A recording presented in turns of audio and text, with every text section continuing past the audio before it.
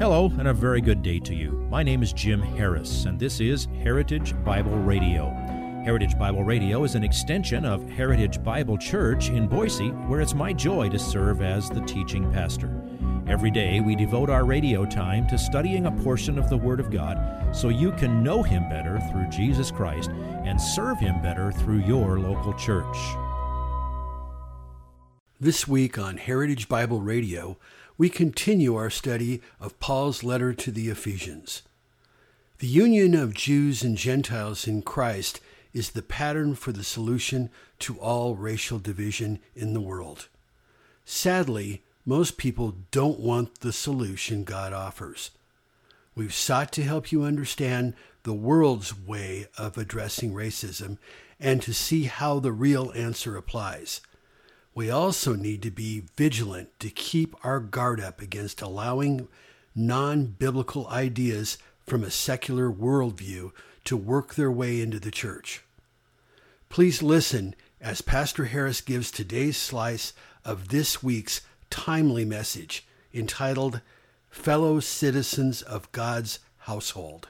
As we began the book of Ephesians a few months back, I was looking forward through the book. How are we going to approach it and how are we going to do it? And I decided that when we got to this paragraph in Ephesians chapter 2, verses 11 through 22, that I wasn't going to spend just one message on it, that I would take two, because I wanted to take a little extra time to talk about some applications from this passage that are very much appropriate for the current situation in our society. And then it became three, and today is number 4. We're going to finish Ephesians chapter 2 this morning, but we are doing it in a little bit different way. I want to give you an overview of this paragraph, verses 11 through 22, and then major on some more important commentary on the way things are in our world and what we should do about it. Paul uses the union of Jews and Gentiles being brought together in Christ to teach us about the extent of the gospel. I've called it the sufficiency of the gospel. It can accomplish what nothing else can. And the truth is that what has brought Jew and Gentile together in Christ is the pattern for the solution to all racial division in our world. There is no two groups in the world today that hate each other more than Jews and Gentiles did.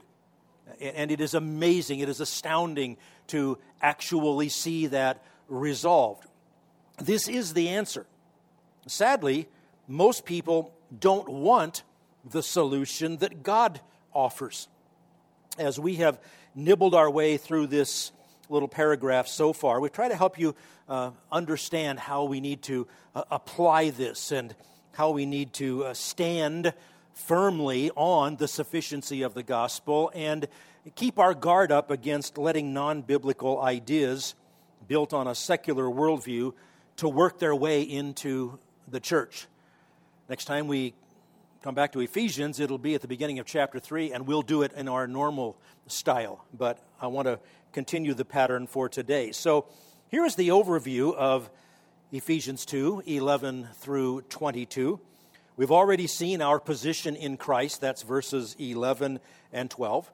Our position before Christ. And then the second part is our position in Christ, verses 13 through 18. And this morning I'm just going to introduce you to the third part, our position in Christ, which is verses 19 through 22. Now remember, this is framed against the backdrop of the centuries-old hot hatred of Jews toward Gentiles and Gentiles toward Jews. You ever heard of the concept of anti-Semitism? Well, that is a form of racism. Why do so many people hate the Jews? Well, you can come up with a whole bunch of reasons for that. So we've taken the time to survey some of the things that are here. We looked at the backdrop of what was accomplished in the generation of the apostles, as recorded in the book of Acts. And we're going to try to make more application and do a little more analysis today. We started out with our position before Christ. This passage begins with the word therefore, and verse 11 it follows verse 10, even in the English Bible. And verse 10 is, we are His workmanship, created in Christ Jesus for good works, which He prepared beforehand that we should walk in them. Therefore, remember. Remember what? Well, he's going to use this illustration, Jews and Gentiles. Remember, therefore, that formerly you, the Gentiles in the flesh, who are called uncircumcision by the so-called circumcision, which is performed in the flesh by human hands. Remember that you were at that time separate from Christ, excluded from the commonwealth of Israel, and strangers to the covenants of God, having no hope and without God in the world. Our former position before Christ, well, it wasn't good. We were described as far off because we did not have the oracles of God as did the Jews. Now, our position in Christ. Look at the contrast. Formerly, that's how you were. Now look how the next verse begins, verse 13 through verse 18. But now in Christ, you who formerly were far off have been brought near by the blood of Christ. For He Himself is our peace, who made both groups into one and broke down the barrier of the dividing wall by abolishing in His flesh the enmity, which is the law of commandments contained in ordinances, so that in Himself He might make the two into one new man, thus establishing peace, and might reconcile them both in one body to God through the cross, by it having put to death the enmity. And He came and preached peace to those who were far away, and peace to those who were near, for through Him we both have our access in one Spirit to the Father. It doesn't matter which side of which racial division you were on, the answer is, He preached to those who were near, to those who were far off. I'm sure you know that your opinions and your convictions and your experiences are all right. They're correct. They're true. So everybody else is far off. And they feel exactly that way about you on the other side of whatever the division is. The gospel is the same gospel to both sides. Preached to those who were near and those who were far off. But notice how verse 13 begins with that, but now. Verse 11 said, formerly here's how it was, but now in Christ Jesus. Jesus broke down all of the factors that comprised what he summarizes here as the barrier of the dividing wall. So here are some of the catchphrases that are in this passage. So He Himself is our peace. He made both groups into one. He established peace. He reconciled them both in one body to Christ. Now, it was at that point of our study that I recommended we coin the new term, the sufficiency of the gospel.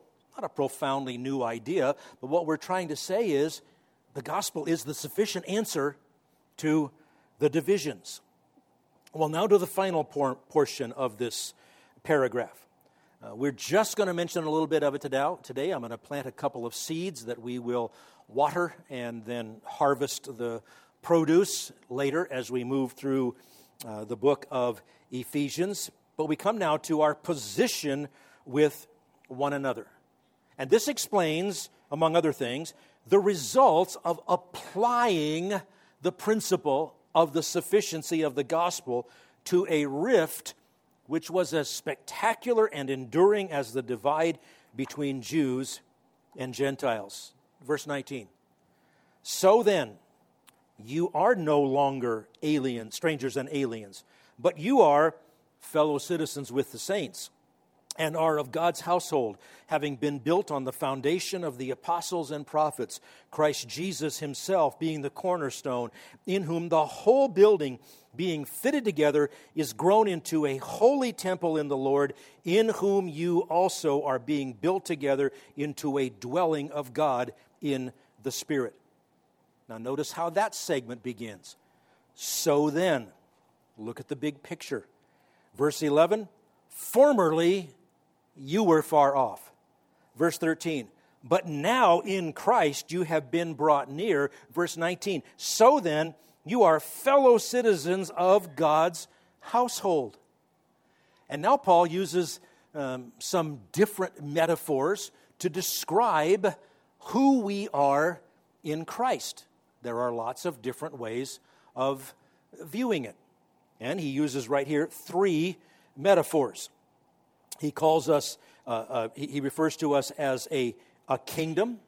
We're no longer strangers and aliens. Now we are fellow citizens of God's kingdom. Think Colossians chapter 1, verse 13.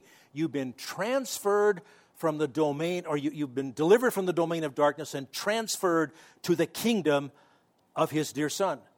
We're all part of a kingdom. We all have the same king. Then we are also a household. God is our Father. By adoption, we are brothers and sisters in Christ, together with one another and with Christ. We truly are spiritual family. And then he says we are a building. Christ is the cornerstone. Now, that's not a term that we use a lot. We think maybe of a ceremonial thing on the corner of a building. There might be a plaque, what year it was built or something. But in ancient construction, the cornerstone was very significant. The cornerstone is stone that would be made to exacting dimensions and shape and set first before all other parts of the building, and everything else was measured in relation to the cornerstone. That stone determined the size and the shape and the support of the whole building. Christ is our cornerstone. If you would like this message on compact disc, let me know and we'll send it to you. You'll receive the entire message, not just the portion on today's program. You can order by phone at 353-4036 or by writing to us at 7071 West Emerald, Boise, Idaho, 83704, or on the internet at hbc-boise.org. Heritage Bible Radio needs your prayers and your financial support. Once again, you can reach us online at hbc-boise.org or by telephone at 353-4036 or by writing to us at 7071 West Emerald, Boise, Idaho, 83704. And if you need a church home here in the Treasure Valley, I hope you'll visit us any Sunday at 7071 West Emerald. For Heritage Bible Radio, I'm Jim Harris. See you next time. Bye-bye.